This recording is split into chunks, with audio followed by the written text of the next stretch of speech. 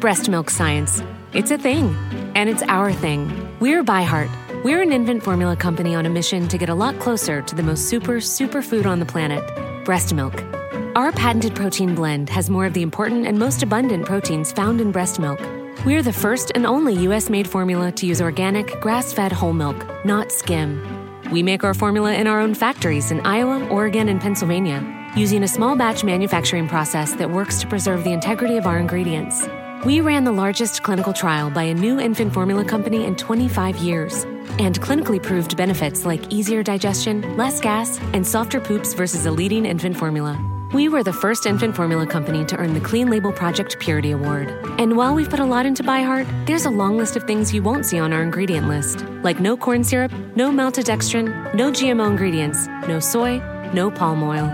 ByHeart, a better formula for formula. Learn more at byheart.com. For the ones who get it done, the most important part is the one you need now. And the best partner is the one who can deliver. That's why millions of maintenance and repair pros trust Grainger. Because we have professional-grade supplies for every industry, even hard-to-find products. And we have same-day pickup and next-day delivery on most orders. But most importantly, we have an unwavering commitment to help keep you up and running. Call, click Grainger.com, or just stop by. Grainger, for the ones who get it done.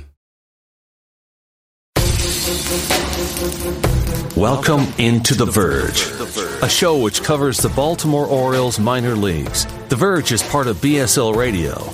Baltimore Sports and Life is dedicated to analysis and discussion on the Orioles, Baltimore Ravens, and the University of Maryland.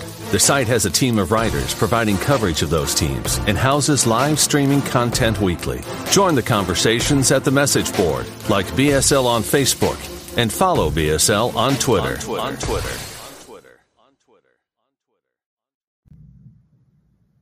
Want to make a podcast? Spotify's got a platform that lets you make one super easily, then distribute it everywhere and even earn money, all in one place for free. It's called Spotify for Podcasters, and here's how it works. Spotify for Podcasters lets you record and edit podcasts right from your phone or computer, so no matter what your setup is like, you can start creating today. Then you can distribute your podcast to Spotify and everywhere else podcasts are heard. Video podcasts are also available on Spotify. With Spotify for Podcasters, you can earn money in a variety of ways, including ads and podcast subscriptions. And best of all, it's totally free with no catch. Ever since we discovered Spotify for Podcasters, we feel like having options like video podcasts and Q&A lets us be more creative on another level. I highly recommend you give it a try. Download the Spotify for Podcasters app or go to www.spotify.com/podcasters to get started. Welcome to On the Verge. This is Zach Spedden, joined as always by Bob Phelan and Nick Stevens. And on tonight's episode, we welcome Baltimore Orioles pitcher Bryan Baker. In addition, we're going to talk a little bit about the latest news with the MLB lockout and get into some pieces that Bob, Nick, and I wrote over at BaltimoreSportsAndLife.com that looked at the Orioles depth chart for 2022. First off, though, we'll introduce tonight's guest. He is a right-handed pitcher who spent the 2021 season in the Toronto Blue Jays organization, making his major league debut with the Blue Jays last year. He was selected off waivers by the Orioles in November. He is Bryan Baker. Bryan, how are you? I'm doing great, man. Thanks for having me on. Thank you for joining us. So we'll just start off with everything that's been going on with the lockout. How do you follow along with the CBA negotiations? And before the lockout started, how much contact did you have with the Orioles? The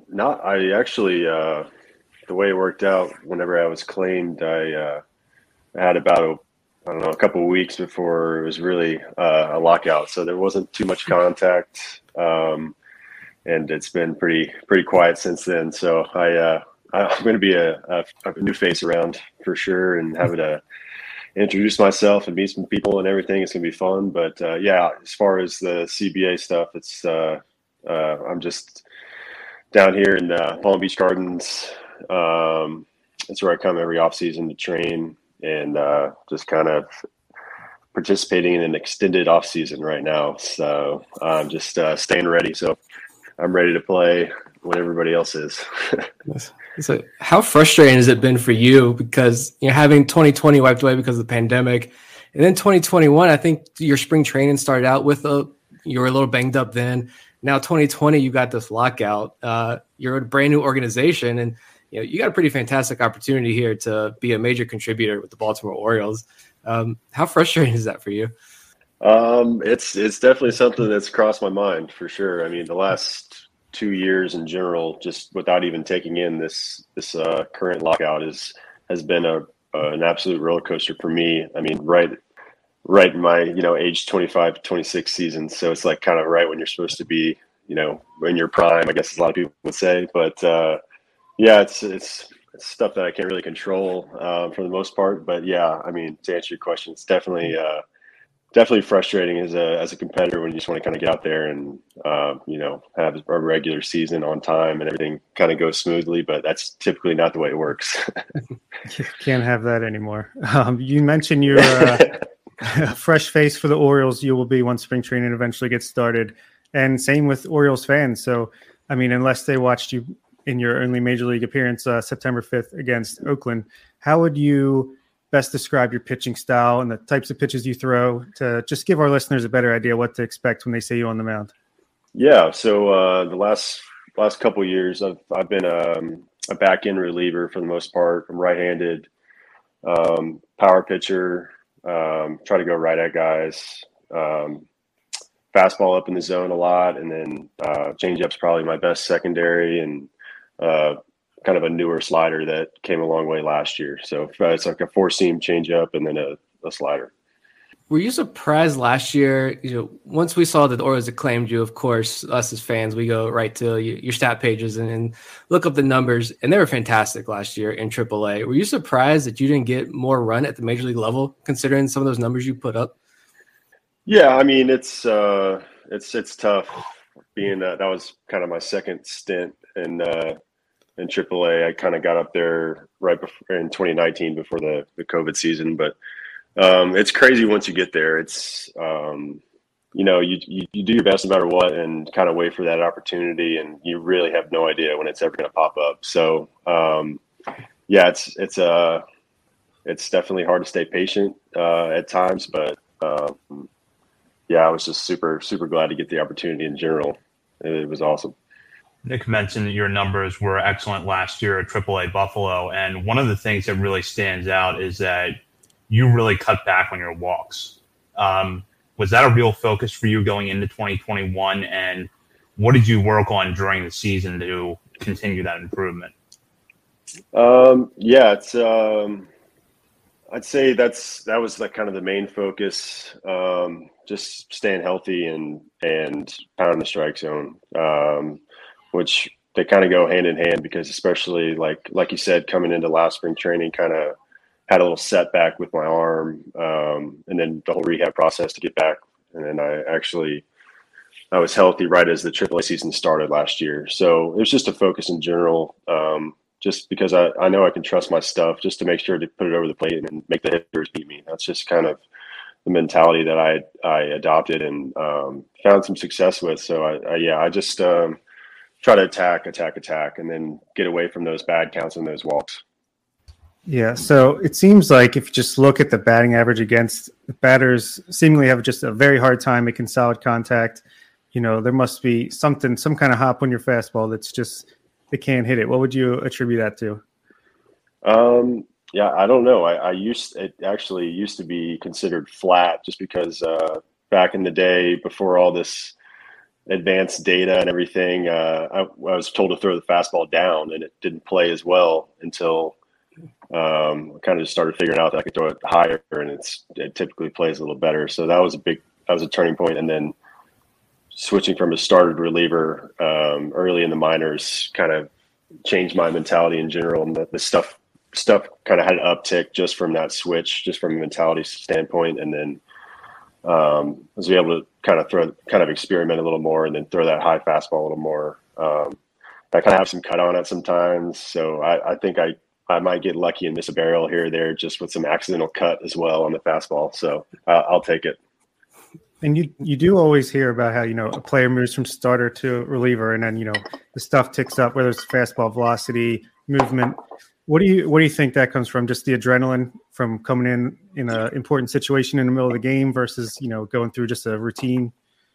Yeah, it's really hard to explain, and until you've really done both for a little while. And I was a starter my whole life until I got to play in the Cape Cod League after my sophomore year of college, and I had like a 2-week kind of tryout thing, and it was the only innings I could get were out of the pen, so it was kind of the first time.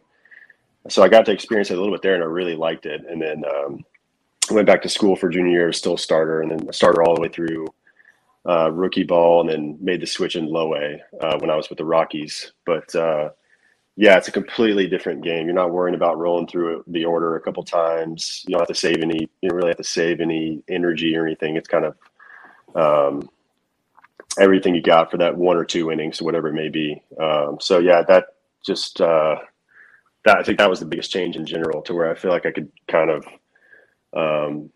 let loose a little more, and then just kind of tap into that adrenaline, especially in those bigger situations when you don't necessarily get in those as much as a starter, or it's not as late in the game with traffic on the bases, and you need a big out. So it's gets the heart beating a little faster. It's pretty nice to have that little natural boost.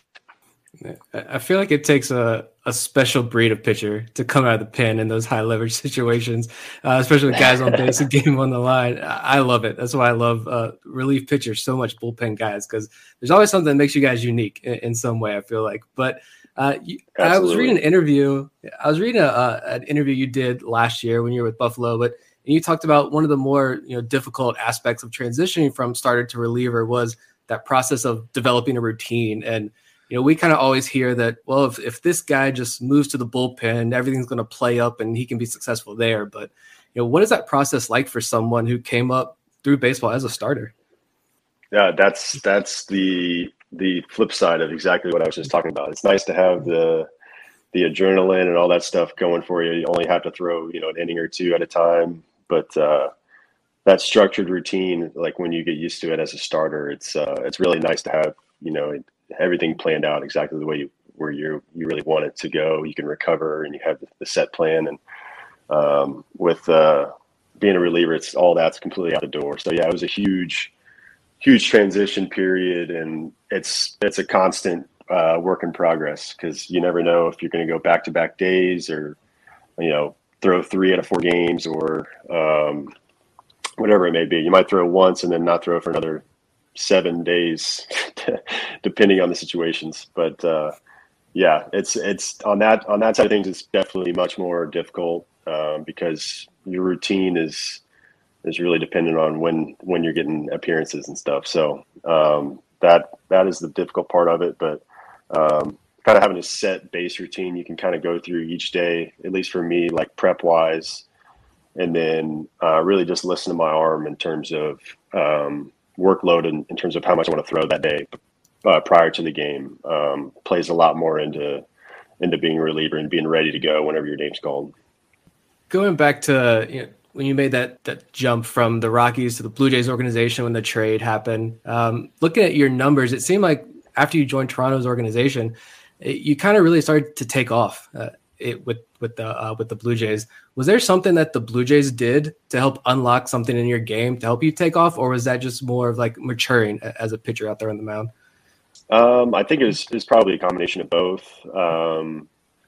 The Blue Jays kind of allowed me to be more myself in terms of finding that kind of the way to attack hitters just completely differently, especially in my first couple of years as a starter when I was 89, 92, just kind of played totally differently. And then as the velo went up, I could start using it in different ways. But and then just learning to throw strikes. That's the important piece in all of it. But yeah, I've certainly both played into my development over the last few years.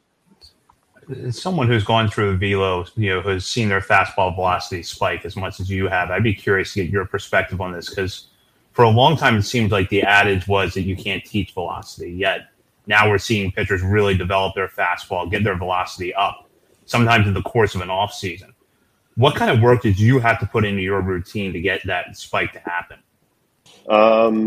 I think it kind of came from a lot of different things. I think just being going from the college ranks into being a professional, you just have, everything you're doing is dedicated to your routine, your mechanics, everything, all the above. So just in general, over the years, everything's kind of get smoother, and you're going to kind of find some things that are going to allow you to throw the ball harder, throw the ball more accurately. But just everything combined, kind of accumulating over the years. So I think working out here at Cressy Sports Performance, where I worked out for the last 5 off seasons, just getting strong, getting flexible, and it's honestly a bunch of different things. And then picking brains of pitching coaches along the way, making little tweaks here and there. I think I didn't really have a huge jump. It was kind of gradual and finding something here and there that works for me. And then the jump, I'd say just the jump from being a reliever or being a starter to a reliever was the biggest actual notice, well, okay, this, and now I'm throwing this hard. All the other stuff is kind of just kind of accumulated, like I said, over the years. Was there a pitching coach or pitching coaches along the way that have been really instrumental for your development?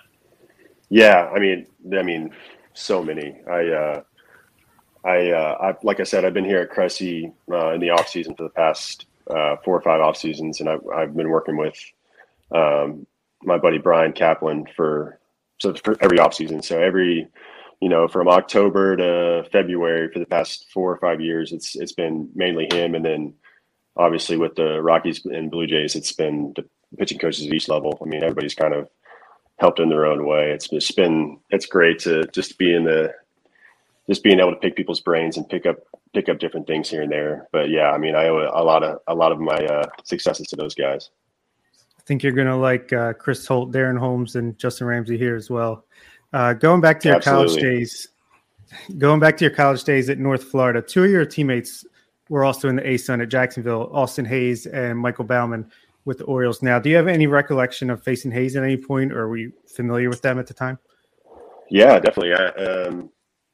Those were obviously 2 really good players, and they were our crosstown rivals. So we played a good bit and had some good series over the years. Hayes, yeah, I remember facing Hayes several times, and faced off against Baumann actually when I was a starter, facing him at Jacksonville. So yeah, it'll be fun to kind of reminisce on some of those times. I think we got the better of JU whenever we played them for the most part when I was there, so I can kind of have the upper hand there in those talks. Yeah, rub it in for sure.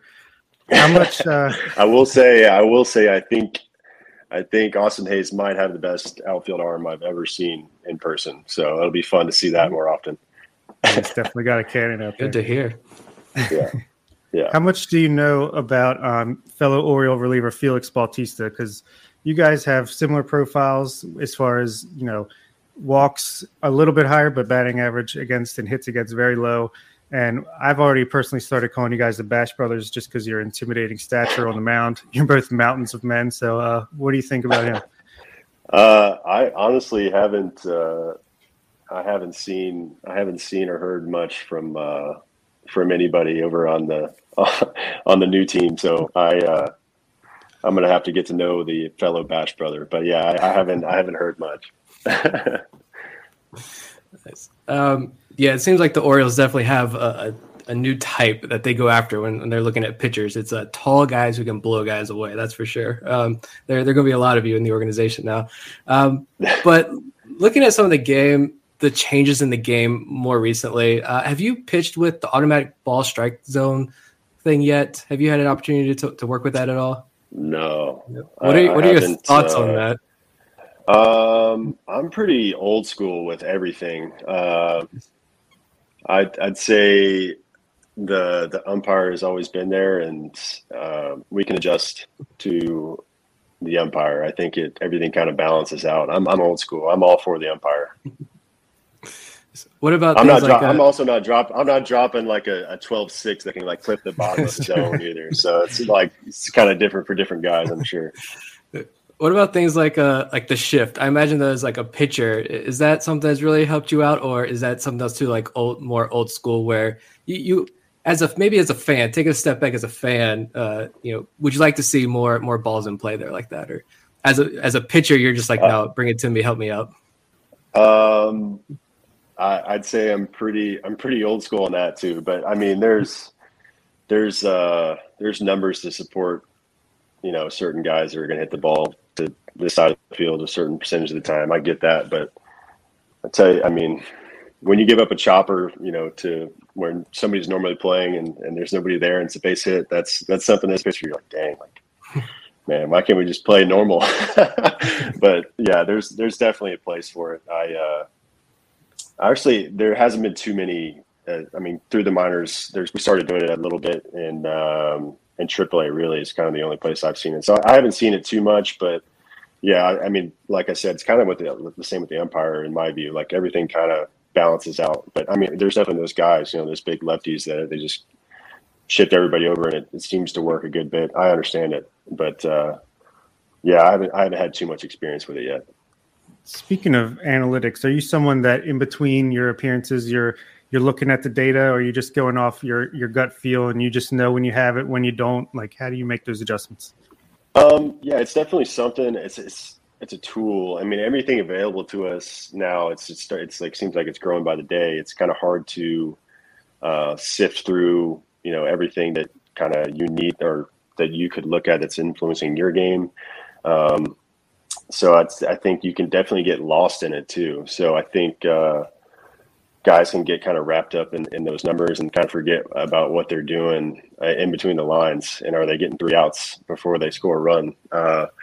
That's kind of the way I view things a lot of the time. But yeah, there's definitely been times where I want to tweak something. I know last year with my slider, we were trying to hammer out something that had a little bit more depth, just because I kind of started with a cutter grip. So there's definitely a place for it. I think that was a pitch that came the longest way for me last year. I obviously used a lot of the data for that. So there's definitely a place for it, but and there's definitely the other side of things too, where you can kind of get wrapped up in it, trying to, do too much and forget about, throwing the ball over the plate and getting 3 outs. Looking at that end of it, the analytics, obviously you haven't had a chance to really get into what the Orioles do, but how did the Rockies and the Blue Jays compare in those areas? Well, I think it just kind of happened to be as time went on, like it's going to be better as the years go on. So just strictly from the fact that I was with the Blue Jays more recently, I think we used it a little bit more just because there was a little more available. But and I think, yeah, with the Rockies, I was just told to throw my fastball down. So clearly the hop or whatever you want to call it wasn't really a focus. So I guess with the Blue Jays, they didn't embrace that. So just from that side of things, definitely more in the last couple of years. When you get up, because I mean, let's face it, we're big fans of yours now, and hopping on here with us, and we're pulling for you. So when you are a regular in the Orioles bullpen, you're going to face the Blue Jays a lot next year, hopefully. Are there any guys over there that you're looking forward to facing off against and sitting them down with a strikeout? Well, I wish I could face my pitcher buddies and I could talk some smack to them, because that'd be an easy out. But yeah, no, I spent a lot more time with the pitchers, especially like a couple of my buddies that were kind of up and down last year. But just being up there for that week or so, and from spring training and all the other camps and stuff, it's going to be a tough lineup to face. They're really, really talented, and I've seen it firsthand. But honestly, anybody that presents a big challenge, I'm always looking to go right at somebody. So honestly, everybody, I'm looking forward to facing them for sure. Anyone that's a son of a former MLB All-Star, right?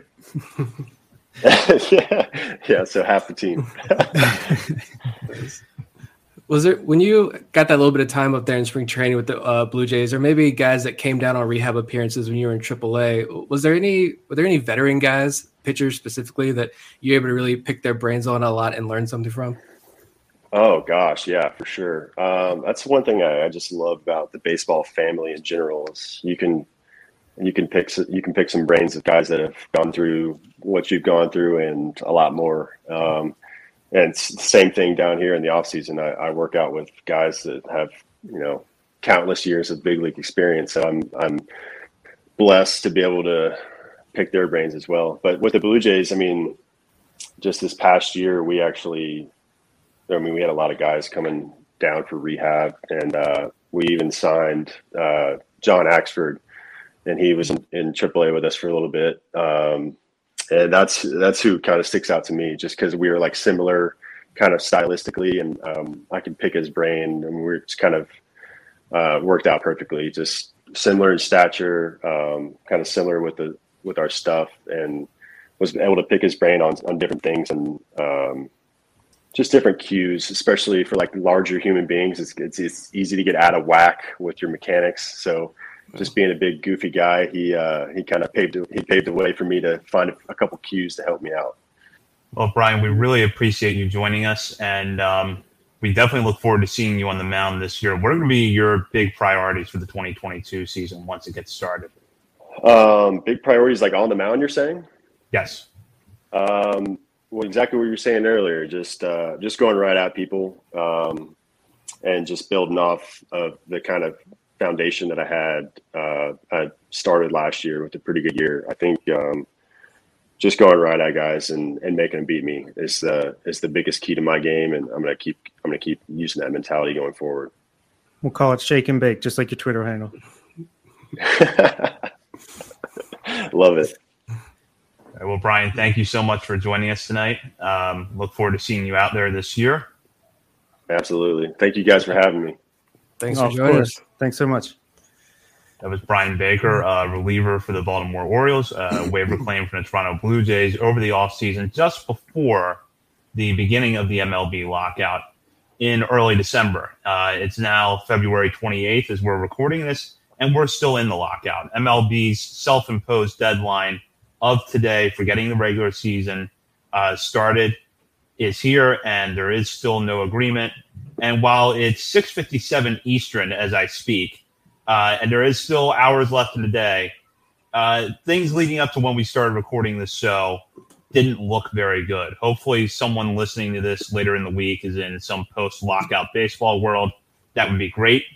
But right now it's not looking all that good. So, Nick, I'll start with your thoughts here. CBA, we've seen negotiations drag out with it feels like every time you think they're starting to take a step forward, something happens and they take 3 steps back.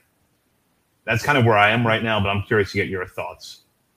Yeah, that's why I don't really pay attention to the day-to-day stuff. Like, to be honest, I can't do it. It's frustrating because, and you hear like that interview we just did with Bryan there, he's saying he just joined this organization. He's a 27-year-old reliever. He's got this opportunity now where he saw an inning of work in the major leagues last year.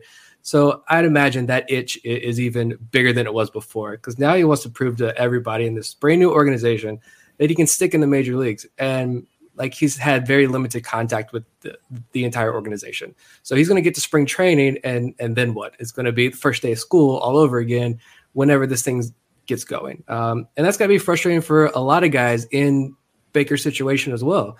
All the free agents that are still out there. And then, from Orioles, us being a minor league focused podcast, you look at guys like Kyle Bradish, DL Hall, Taron Vavra, like they're going to be stuck doing nothing, working out on their own without direct supervision of the organization. And that's extremely frustrating.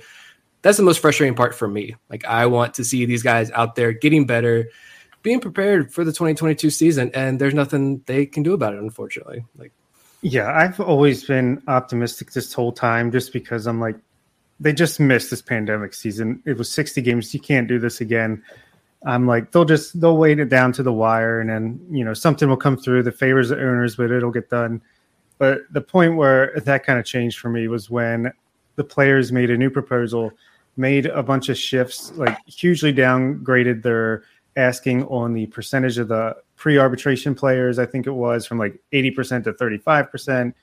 And the owners come back with raising 1 year of the CBT by $1 million. And it was like, what are we doing here? They actually don't want to play for the month of April. This is insane. They're not negotiating whatsoever. So yeah, I'm pretty much just wake me up when it happens. And in the meantime, I'm just getting ready for minor league baseball. Yeah, exactly. And I'm excited about the minor league season, but in the back of my mind, I keep thinking Taron Vavra is not going to be in the opening day lineup for the Tides if the lockout's not over. Kyle Braddis is not going to be in the opening day rotation. DL Hall's not going to be in the rotation wherever he needs to go. And it's not like somebody like Bryan Baker, who's on the 40-man roster, can just go to Norfolk and get innings while they wait for this to end. So the implications of this are big. And, I'm frustrated at this point because I think that if we don't have a deal here soon, we're probably looking at a lost month because, like Bob said, the owners are willing to sacrifice April. I mean, they more or less threatened today to, delay the whole or cancel the whole first month of the season. So this is where we are right now, and I want to see a deal happen, but I just am not hopeful at this point that we're going to get the first month in. Yeah, and that's I saw a tweet. I don't know who put it out earlier today when. Something about the players getting frustrated now, openly frustrated about this idea that the language that's being used, referring to them as, assets, pieces of a puzzle, whatever it was. I can't remember the exact tweet, but, these are guys like Baker there sitting with no paycheck. The guy didn't he's not living off a $10 million signing bonus out of college.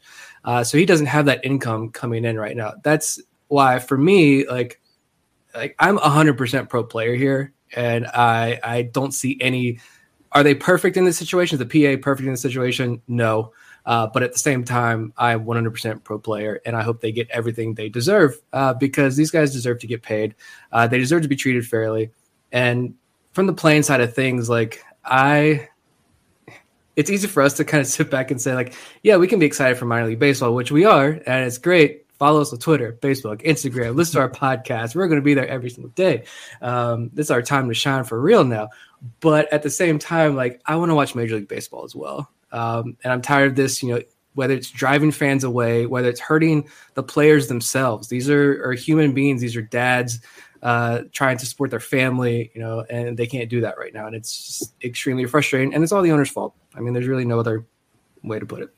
Yeah, it's a great point, Nick. And yeah, I said, wake me up when it's signed. I'll just watch minor league baseball. But yeah, you're right. I want this to happen. I want to watch Adley Rutschman make his major league debut. I want to see, all these guys play. And it's just depressing to watch how it's playing out. So that's why I'm just let's get it done with. Well, and I'm not going to go into the, I'll never watch baseball again territory. And I know that's not true. I mean, the three of us spend an hour to an hour and a half each Monday talking about baseball. We're not the type of people that Major League Baseball needs to worry about whether or not we're going to come back. But if you're a casual fan or you're kind of on the edge, I'm worried that this is going to lose some people. And I'm not oblivious to the fact that baseball has a relevance problem anyways. I might have a different opinion on why it's not as relevant as the NBA as others, but I do think it has a relevance problem, and this doesn't help. And, I was thinking about this today because I follow the NFL. I'm a Ravens fan, but I'm not as into the NFL as I am MLB. I remember the NFL lockout, and I remember the season not wanting the season to be delayed.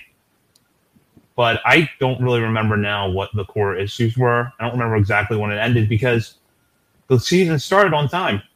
And you're a more casual fan. It feels normal. So I think that having the season start on time would have been something that the league could salvage. I don't want the players to do that at their long-term expense, but you could have at least come out of this with, okay, well, we didn't lose the season. But now it looks like they're going to lose the season or part of the season. Yeah. You just watch you watch some of the college highlights, and I know it's difficult for a lot of people to watch college baseball, but you see some of these highlights. You see the guy, was it Tommy Tanks over there at NC State. You're seeing some fantastic performances in the college ranks, and people are getting excited about it, at least in my social media bubble. People are getting super excited about it, which I know is, a little skewed, but baseball should be capitalizing on this. You're missing Mike Trout. You're missing Shohei Ohtani. From the Orioles perspective, Trey Mancini. We're missing Trey Mancini and the story of Cedric Mullins. We're missing these guys, the opportunity for them to tell their story, to get out there, and a lot of just prime of their career guys that MLB already doesn't market. You're risking that even more. And this is a perfect opportunity to capitalize on this and grow the game, but it's another fumble attempt. You talking about football there. This is another fumble by Major League Baseball and the owners and Rob Manfred. It's all Rob Manfred. Let's get down to business whose fault this really is. But it is frustrating because, yeah, you do lose. I'm just speaking, like, I look at my family, like my dad, for instance, huge Orioles fan his entire life. But is he going to be as interested to watch when the season begins if it's June? I don't know. I don't know that he will be. And that's frustrating to me. Yeah, I think I don't know if the casual fans will be lost for good, but they're not going to be in a rush to come back this season at the very least. I mean, they're going to be like, they'll find something else to watch, and then they'll get used to not watching baseball, and then they'll just not come back around to it. Maybe, come next year, the year after, they'll be like, all right, let's see what baseball's got going on. But yeah, they don't got to worry about the guys like us, but there are a lot of people that just, it's routine to have baseball on starting from April to September, and that's just what they do. And if it's gone and they find something else, then they found something else. So Vivek here with a question. Do you guys feel the players are trying to address too much at once in this CBA negotiation? Interesting question there. I'll let Bob start with this. Honestly, no. Joe Sheehan and a few other people out there have been great about just, saying the owners could accept exactly what the first offer the players made, and it would still be a huge win for them. And they're just not negotiating. They're not willing to budge an inch. I feel like the players have, like Nick said, they're not perfect in what they ask for and how the trickle down doesn't exactly go the way maybe you would love it to go. But they are making concessions. They are trying to get things moving by saying, okay, we'll back off of this. Okay, this is a non-starter. Okay, we can worry about that on the next negotiation. I feel like the players are the ones that are actually willing to do anything. The owners are just like, what, you want $10? Well, what about 9 plus 2? And you also have to, owe us $3 later. Like they're just like rearranging the deck chairs on the Titanic of their offers and trying to make it look like they're doing something. Yeah. That question kind of points to my thoughts about all of this. Like at one point, I'm saying for the players, get everything you can right now. This is your opportunity to get everything you want. Why not get it? And if you're going to miss or threaten to miss half a season or even a full season to get everything you want, how many players? I would be more interested to know from a player's perspective, like how many players would agree with that? How many of those guys are willing to sit out a full year to get everything that the PA is trying to get? Because I think from my perspective, and I'm just a fan, I don't have money on the line in this. I don't have a family to support here from baseball. For me, I would say I'm cool without watching Major League Baseball for a full year if the players win this thing and get everything that they want. But that's just my opinion. But it's really hard to side with billionaire owners who are going to make their money regardless, even without a baseball season. They're still going to find a way to make money. So the players won't. And I read a lot of, articles in the last week or so, and Jeff Passan had an excellent one up at ESPN today, and he reinforced the point that the players' losses have occurred over multiple collective bargaining agreements going back to, the post-94 strike discussions. So, realistically, they weren't going to make up for it, but I think at the same time, when you're in the position there that the players are in, where you don't have a lot of substantial bargaining chips on your side, you got to go for everything you can. And knowing, you're probably not going to get everything this time around. But it also took the owners 20 plus years to, drastically tilt the scales in their favor. So the players got to step in now and start setting a precedent, I think, for, fairer negotiations going forward. And, I'm getting way off into the future here, but 32 teams is going to happen. And a lot of things in the sport are going to be reevaluated then. And I think the players, when that time comes, need to be in a stronger position than they are right now. Yeah. And that's just a great point out. I don't know how to follow up on that exactly, but just look at the way the media coverage is on this versus the last few times anything like this has come up. This is so firmly against what MLB owners and Rob Manfred are doing. Every article you see, Rosenthal, Passan, like you said, even Bob Nightingale's kind of like, he's a little bit negative on what's going on there. So everything seems to be painting MLB in a terrible light, as it should, which, I'm sure, there's always going to be people out there that just say, oh, millionaires versus billionaires, whatever. But those people are kind of a lost cause. So at least we're seeing the media portray it correctly for the most part. Yeah, it's, I want baseball, but these guys deserve a piece of the pie, as well. And I think the only thing that I would like to see more of, and it's not going to be addressed with this, but I feel like at the end of the day, one thing that continues to get passed by over are the minor leaguers as well. What are they going to get out of this? It doesn't seem like they're going to get much of anything, which is frustrating as well. And I guess that's a whole podcast series in of itself. I think. Yeah, even the manipulation of the service time. There it is, service time manipulation. Even that, their answer was the top. If you finish first or second Rookie of the Year, then you get your year back. Like, that's what we're doing here. That's the only answer. I don't know. This angle has been played out. I've heard this discussed a lot in kind of baseball media circles. I think that there is merit to having the awards basically incentivize, or placement awards incentivize teams. But I also don't know how I feel about that when you have writers voting on the process. I wouldn't feel entirely comfortable voting on Rookie of the Year anymore if I knew it could be the difference, second or third could be the difference between a player getting an extra year of service time or not. And I'd be curious to hear the perspective of someone who has voted on these awards before, because that would feel really uncomfortable to me. Well, I don't know. What was it that they were talking about tying to, like, Fangraphs War, whatever that was? And Eric Longenhagen was on, I don't know if it was Effectively Wild or Kevin Goldstein's podcast, Chin Music, but he was on there and he was like, look, I make these lists over at Fangraphs. And so, like, if he's going to vote for that, he's like, I'm going to give it to the kid who needs the bonus check. Like, I'm going to throw my vote personally where I want to see that money go, right? Or I'm going to skew this how I see fit. And like a lot of writers are going to do that. And then you just have a lot of clueless writers out there who are going to vote for whoever they want to anyway, without actually looking at any numbers or anything. Or they're going to say who has the highest batting average, and that's going to be their vote there. But yeah, that's all ridiculous to me, because again, those writers are human beings and they're just going to kind of vote how they feel, or they're going to vote to fill their own agenda, which again, how do you stop that? And if anything, isn't tying it to Rookie of the Year going to just make teams want to keep players down longer so that they're not a front runner for the award anymore, because they can only accumulate so many stats in X amount of time? I mean, I just feel like there's so many holes.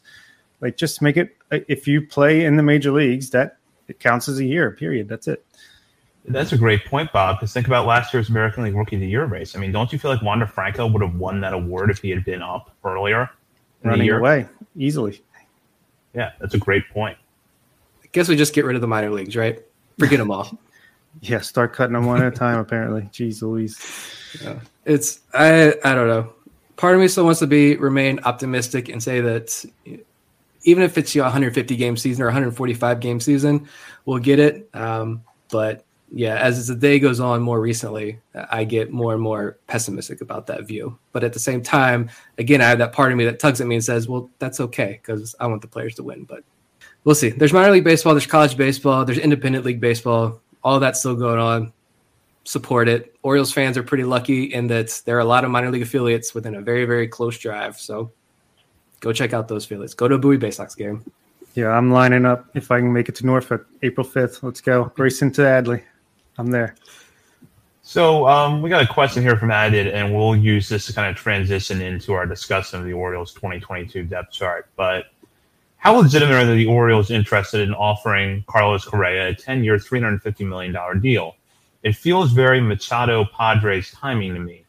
Also, who gets impacted more, Henderson or Westberg, with this idea? So take the first part of that question. There was a report that I believe came out today from a Spanish language outlet that linked the Orioles to Carlos Correa. Now, I'm just going to say full disclosure, I don't speak Spanish. I saw an English translated version of the article that I'm not confident was completely well translated.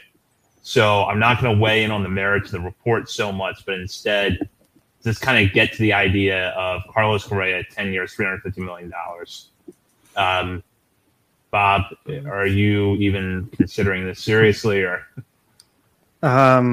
I called it last week. I think I made a mention of, as soon as the lockout's over, Correa signed.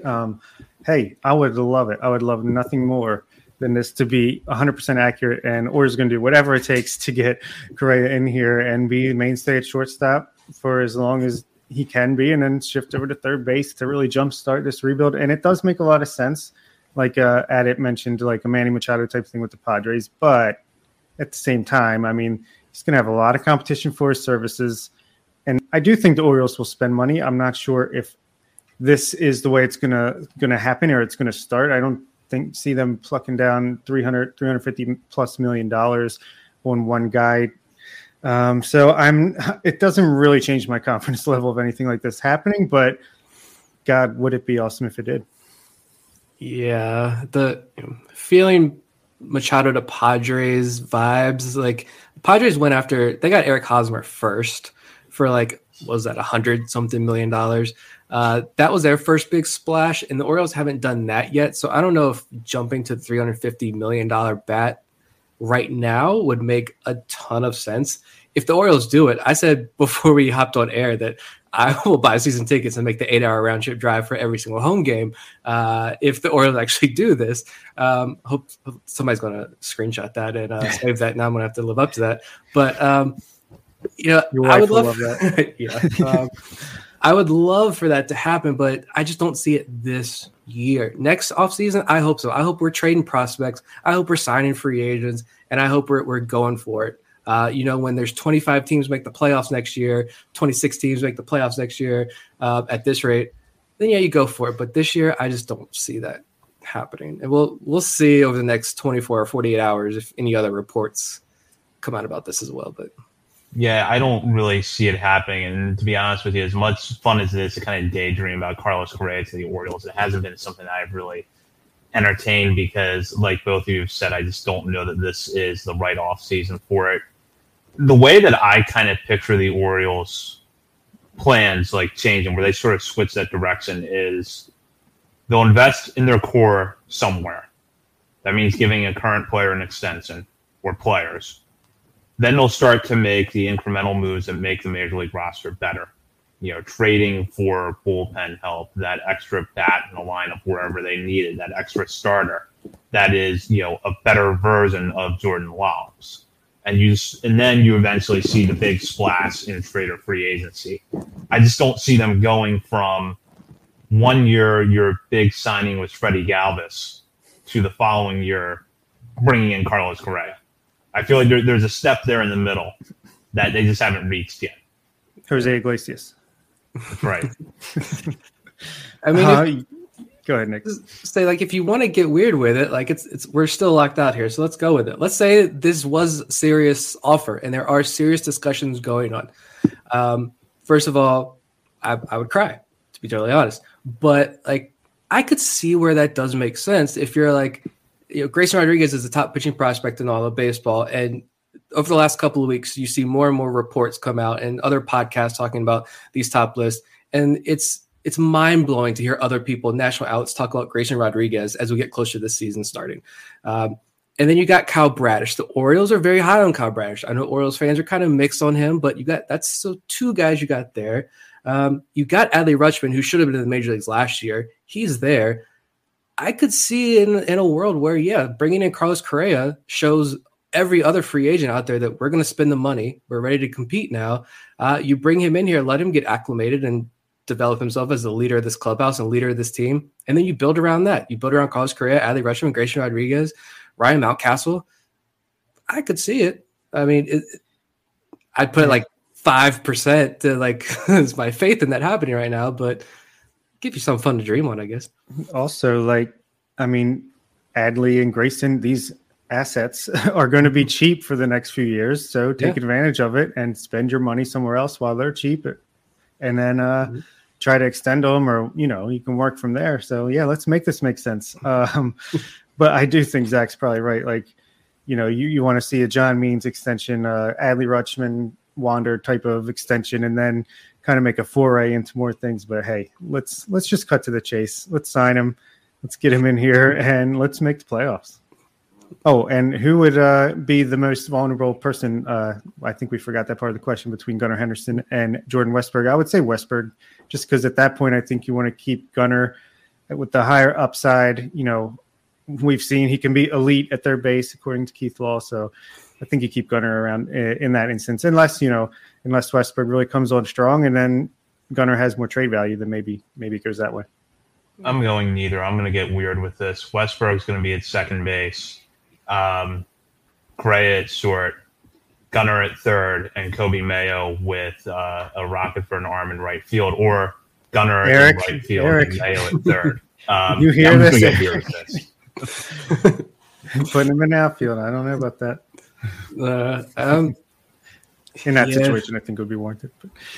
Yeah. I mean, or that could be Mayo is getting all this hype. Mayo could be the kid that gets shipped off in that scenario. If I don't want that at all. But if you're talking about Jordan Westberg, Gunnar Henderson, Kobe Mayo, if I can only have one of those three pan out, I'm going to pick Kobe Mayo. That's just me personally. I love all three, but I love Kobe Mayo just a little bit more. But yeah, I think, and that's for Vivek's question. I don't know. I think Jordan Westberg could be a really solid second baseman who puts up really good offensive numbers for a second baseman. And Gunnar Henderson brings that trade value. I think he could really help you headline a package to bring in a fantastic starting pitcher. So I think if this whole scenario played out like that, maybe Gunnar's the more vulnerable there. I don't know. So a follow-up question here from Yanni, another listener. Any chance Correa chooses the Orioles because of the Astros connection? Mike Elias was there when the Astros drafted Carlos Correa. There's some other front office members who came over from Houston, including Sigmund Dahl and Eve Rosenbaum. So do either one of you think that has merit? I think Ty goes to the runner, maybe in that instance. Like, he does have familiarity with definitely mispronounced that, familiarity with Elias and Sig and all them. So, I mean, he has to feel good about them if he does come here. But yeah, like I said, I think it'd be more like, same offer. Which way do I go? I trust Mike and company, so maybe I'll lean that way. But that's about it. Yeah, I'd say that's the same. He's gonna go wherever he gets the most money first and foremost. And I don't know. Does he have a family? I don't know that whole situation. He's got the rings, so like, where does his family want to go? Where does he want to build that and lay that foundation for the next couple of years? That's going to play a big role as well. You hear all the time about why the Blue Jays, it's hard for the Blue Jays and, Seattle Mariners to draw free agents because of their location a lot of times. So that's going to be first and foremost. But yeah, I think if it's close, sure, why not go with the guys you trust to help bring you up and help make you the player you are today? So we'll transition now over to our latest stories over at BaltimoreSportsAndLife.com. Bob, Nick, and I did a series where we looked at the Orioles' 2022 depth chart. We each took an area of the team and wrote about it. I wrote about the catching and infield situation. Nick did the pitchers, which we'll get into in a minute, both the rotation and the bullpen. But Bob had the outfield, which seems to be the area of the team that has the most depth throughout the organization and that is pretty set coming into 2022. So, Bob, what are your impressions on this group? I think the outfield's strong right now for the Orioles. As we know, we got Santander, Hayes, Mullins, and as starter. Ryan McKenna, the incomparable DJ Stewart is out there, but we know that the outfield is definitely the deepest when it comes to prospects as well. With we drafted 18 of them in this past draft, I think it was, and yeah, I mean, we're loaded.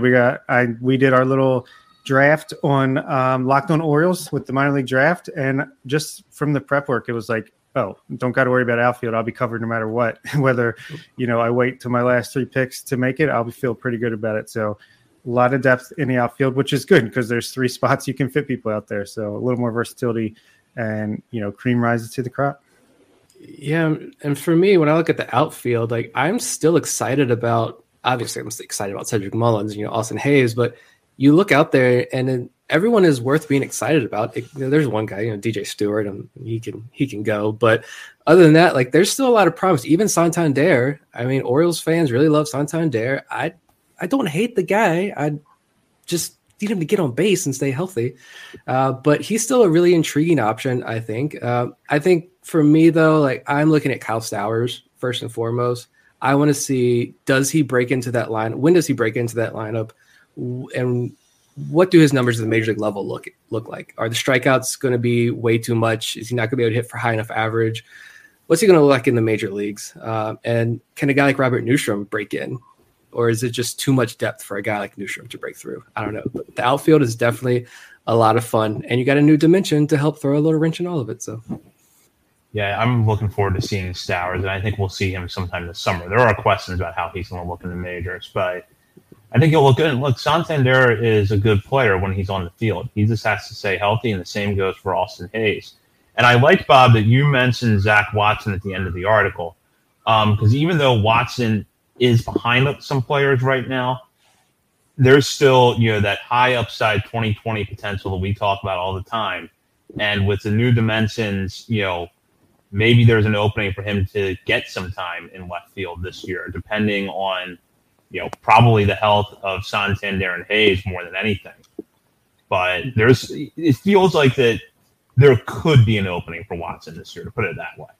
Yeah, it really does. I mean, he should start the year at AAA Norfolk, and then you're just an injury away, a trade away from at least getting your feet wet at the major league level. And he's just, like we've talked about a lot, he might not be this complete player that's going to be a starting center fielder, getting on base and all this stuff, but he has the tools that are going to be valuable to a major league team for a pretty long time. I mean, can really chase it down in the outfield, great defense out there, power, speed. He's going to be valuable even if it's not as a full-timer. So yeah, could definitely see him get some run here at the end of the year.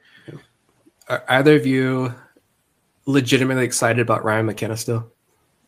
I don't know about excited, but I am intrigued just because the numbers he put up at Norfolk. Yeah, I know it could just be like his hottest stretch of a season there because it wasn't much sample, but man, he killed the ball in a pitcher's park in Norfolk and just could not get a rhythm at the major league level. So I would say I want to see him get like 200, 300 at bats this year.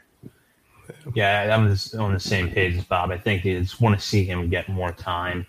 Love the defense. But yeah, he's got to hit a little bit more, and I think he needs to get at bats this year to develop as a hitter and see what he can do. Yeah. I'm just concerned it's another DJ Stewart, Chant Cisco situation here because both those guys look like Barry Bonds down in AAA. And then we kept saying, you just need playing time in the major leagues, and Chant Cisco can break out. DJ Stewart can hold his own, and then Chant Cisco's gone. I don't know where he's at or if he's still even playing baseball at this point. And DJ Stewart is DJ Stewart. So I'm scared to see it because I had a lot of hope for Ryan McKenna like 2 years ago. But hopefully he gets some more ABs next year. I'll just put it this way. I'd rather see him be the backup fourth outfielder than DJ Stewart again. So. Yeah. That's fair. And we'll go over now to pitchers. And I think we have a listener question about this. This comes from Jimmy. Bob, when do we get the steel cage match with you and Matt Soroka? So I feel like there's something I'm missing here, so you're going to have to fill me in, Bob.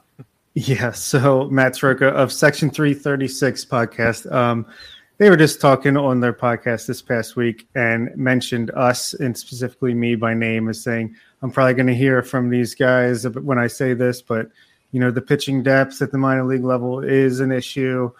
And, just the same thing that this Dan Conley is putting out there for the past year or so. And no, I'm not going to fight Matt Soroka. He is a smart, intelligent guy. And we kind of had a little bit of a back and forth on Twitter where we kind of understood where we were coming from, but I'll save my ire for the Dan Conleys and Keith Laws of the world, who they just had the best Q&A session of any Oriole fan could ask for this past week on The Athletic. But yeah, my point was basically the Orioles have two of, including the very best pitching prospect in baseball. And, depth-wise, we might be middle of the pack, upper middle of the pack, but that's fine because the Orioles have intentionally focused on position players because they know there are other ways to acquire. That's the same things we've been saying over and over again. But, some people, they need to see it to believe it, so we'll have to see it. I think to say that there's no pitching depth in this system, regardless of who you are, I tweeted it out. I said it's a lazy take, and it is because I watch these guys every single night, and I've watched the progression all through last season. I've watched the progression over the last 2-3 years, and it's real progression. And I think you tweeted out the clip as well when Kevin Goldstein and Eric Longenhagen were on the Effectively Wild podcast talking about Prospect Week over at Fangraphs. And Goldstein said when they released the Orioles list that someone responded like, well, I only see like 5 guys on this prospect list that could be in the major league rotation. And Goldstein's like, well, yeah, that's freaking awesome. If you get 5 of these guys in a major league rotation, that's what every team dreams of. And that's what the Orioles have here. They got about 15 guys that could be legitimate major league starters. And I also hate this whole, he's probably just a back end of rotation starter guy. 40% of all major league starting pitchers are back of the rotation starters. Look, I want this season to start so bad. I want Drew Rom in the major leagues by the end of the year to pan out so bad. I want Zach Peak striking out 45% of the hitters next year because I'm just so tired of all these takes on Orioles pitchers. Yeah, if you want to get us fired up, all you got to do is talk about the lack of pitching depth because it really does get me going. I don't read The Athletic. I don't read The Athletic for that purpose. I don't care. You do go work, that's fine, but I don't care. Like, no.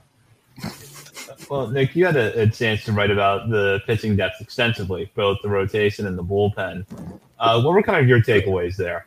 Oh, at the major league level, it's crap. Well,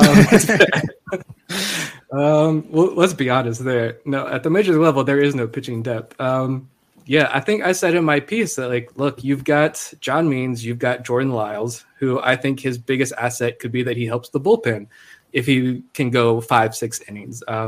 He had a large number of starts. I don't have the number right in front of me anymore, but a large number of his starts last year. He was with Texas, right, last year, I think. That were quality starts, 6 innings, 3 or fewer runs.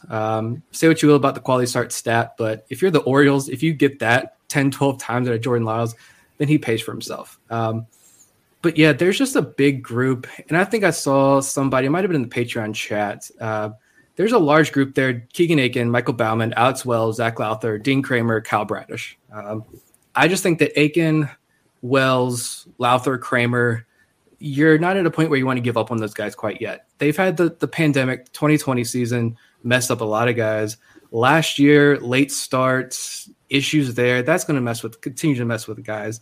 It's just been a weird year, an unfortunate year, timing-wise, with all these events and the Orioles being as young as they are. I think it's hurt a lot of guys. I don't know. I think there's depth there. Michael Baumann, I talked about. If you have any major takeaways about Michael Baumann after his performance in the major leagues last year, I don't see how you could, because we talked about last year. He had the alt-site injury. It took him a while to come back from that. I think a lot of it was more mental than actual physical, coming back from that injury. But he showed a lot of flashes, especially in AAA, of 2019 Michael Baumann that was just dominant, who went from this guy that I wrote about, and I got a lot of positive feedback when I wrote about before the 2019 season, Michael Baumann being this, is he even a pitching prospect worth talking about? Not starter or reliever, but just a prospect that Orioles fans should care about. And he proved to everybody that he was. You saw flashes of that in 2021, and I think a full off season, he can come back strong in 2022. I'm excited to see what he can do. And Kyle Bradish, I'm extremely excited about. I know Orioles fans have mixed reviews on him, but the Orioles seem very high on him, and he ended the year in just as dominant fashion as you could. And so I want this lockout to end, mostly because I want to watch Kyle Bradish pitch in the major leagues.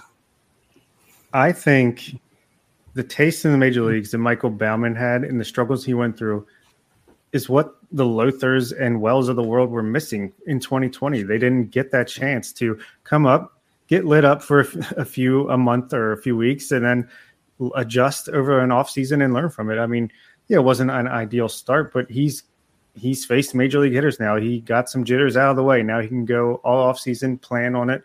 If we had a freaking normal spring training, he would come in and be ready to go and compete for a rotation spot. But yeah, I think like we've said, just not having that 2020 minor league season and getting a chance to get these guys their feet wet, I think it hurt a lot of pitchers, and not just with the Orioles either. So, yeah, I think that a lot of these pitchers, we've talked about how we didn't like Zach Lowther's routine last year with what the Orioles did with him. And I think that, not just him, but Kramer, Aiken, Wells, Bruce Zimmerman, who was fairly effective last year, but, ultimately missed a lot of the year with injuries. deserve a little bit of an opportunity to work it out and try to develop at the major league level.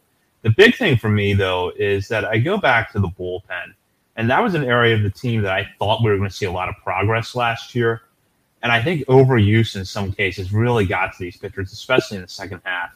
So if Jordan Lyles can help, if a healthy John Means and Jordan Lyles and just one of those pitchers can help, kind of to ease the workload of the bullpen a little bit, I think it's going to open up more opportunities, not just for hopefully a better version of Tanner Scott than what we saw for parts of last year, but for Bryan Baker or CNL Perez to come through and stick in the bullpen all year.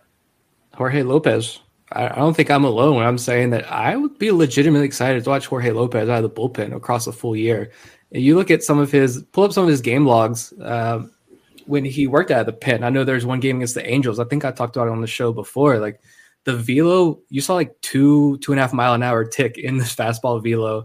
And the data on those numbers and those relief outings were just unbelievable. And we all know that once he gets to a lineup the first time, it's beautiful. And then after that, he hits the wall and he crumbles.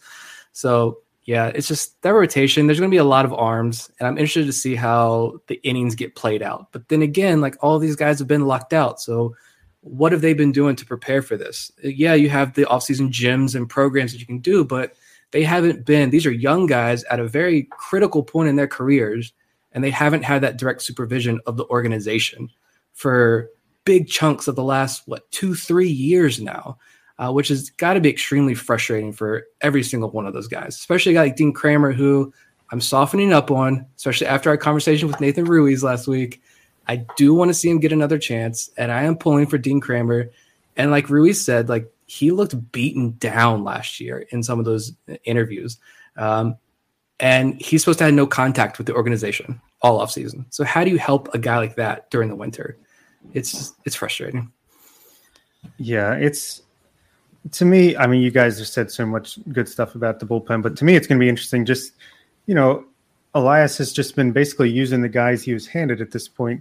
It's going to be interesting starting this year to see some guys trickle in that he has acquired. He has, his style of relief, big, tall guys like we've talked about that have good fastballs and, like two dominant pitches and throw hard, like really hard. Like, I just think, it's hard to judge, especially like we said with the starting pitchers, and you're asking Dylan Tate to throw 2-3 innings at a time and like back-to-back days, and Paul Fry.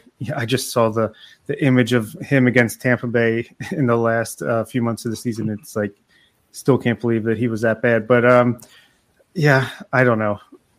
Yeah, and you got a big group there. I mean, you got Felix Bautista. I know walks are an issue, but the walks got better as he went up the ladder.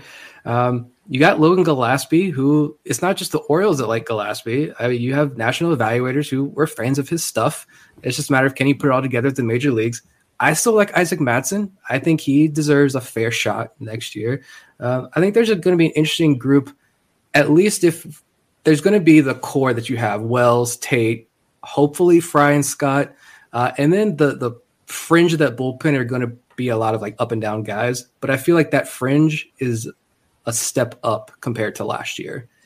But at the end of the day, if the starters can't go only going 3 or 4 innings every start, it's meaningless because the bullpen's going to get beat to death a month into the season. So, yeah. And on that note, I'll go over to the part of the depth chart I covered, which was the catchers and the infielders. And catchers, there's really no spoiler alert here. It's going to be Adley Rutschman at some point in 2022.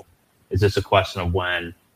I tend to think that for now, pencil in Jacob Nottingham and Anthony Benboom on the opening day roster if you don't have Rutschman there. But there's always a possibility the Orioles make a move late in the offseason once the lockout is over.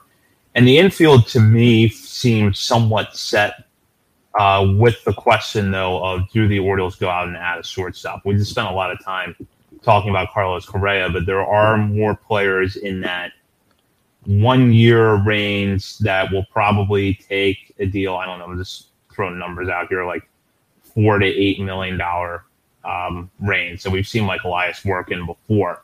Jose Iglesias is out there. Andrelton Simmons, who would be my personal choice in that group, is out there. Jonathan Villar is out there. So there are some players on the other that when we get on the other side of the lockout the Orioles could take a chance on. But I'll just start with Nick here. General thoughts on that group between catching and infield? I mean, I definitely don't hate it. The Orioles offense, I feel like, kept them in a lot of games last year. And for many nights, like, it was fun to watch this offense. You're going to have Adley Rutschman in this lineup for sure at some point. Just a matter of when, not if. You know what you got in Ryan Mountcastle and Trey Mancini. Mancini is going to be full off season. I imagine he's going to be even healthier next year. For me, like, when I'm looking at this infield, though, like, what happens with third base? I joke a lot about Kelvin Gutierrez. I do love that defense, but guy can't hit anything. So what do they do at third base? And you really don't have that third base prospect to bring up. Like, is Rylan Bannon going to be a guy that contributes at all? I don't know. The most intriguing name for me, though, is going to be Jahmai Jones. I am still intrigued. We'll say that, intrigued instead of excited, to see what Jahmai Jones can do. You always hear about the athleticism. The athleticism is there.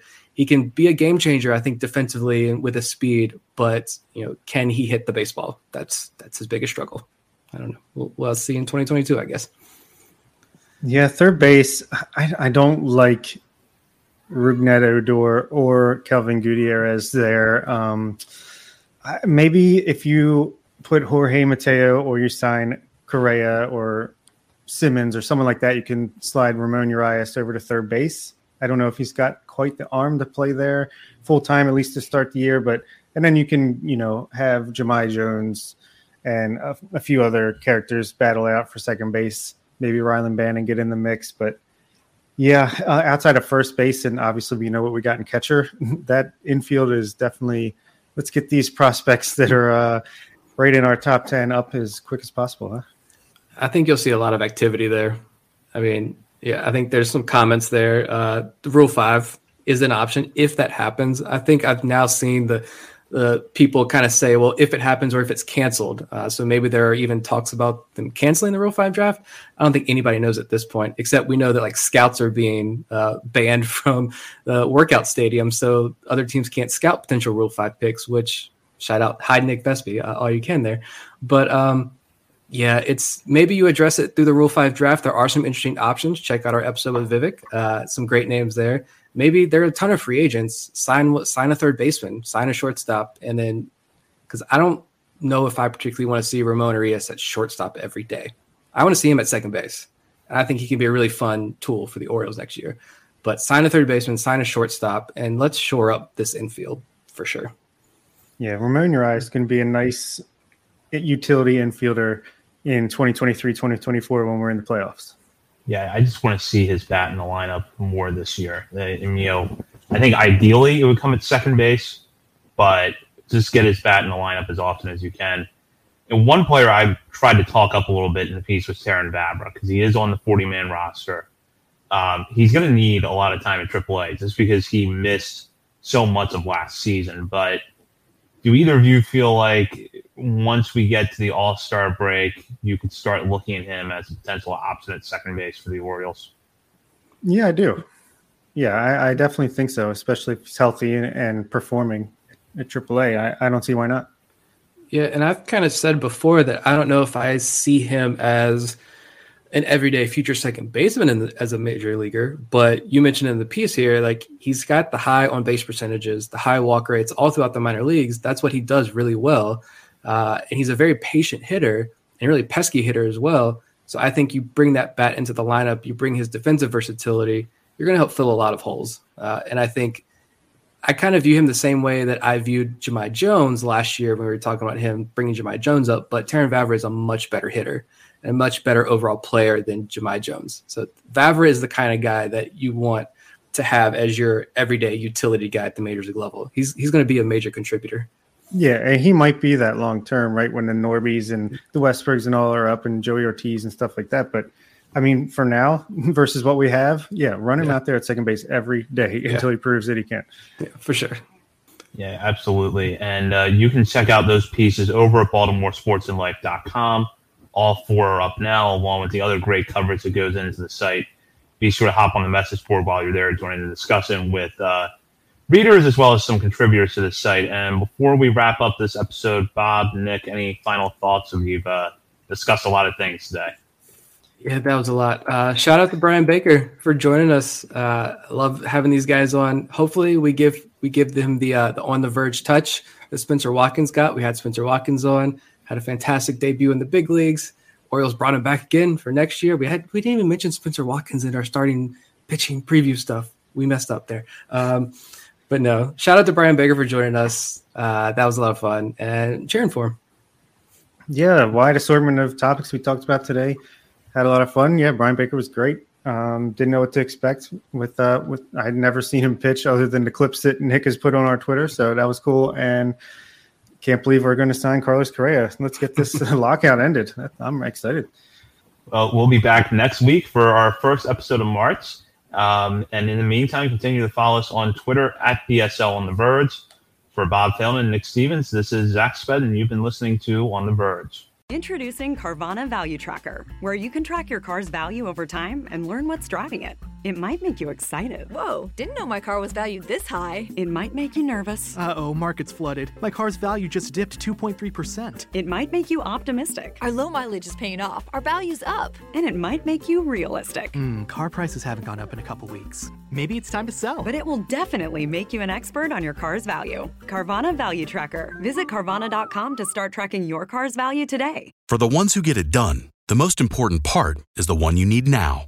And the best partner is the one who can deliver. That's why millions of maintenance and repair pros trust Grainger, because we have professional-grade supplies for every industry, even hard-to-find products. And we have same-day pickup and next-day delivery on most orders. But most importantly, we have an unwavering commitment to help keep you up and running. Call, click Grainger.com, or just stop by. Grainger, for the ones who get it done.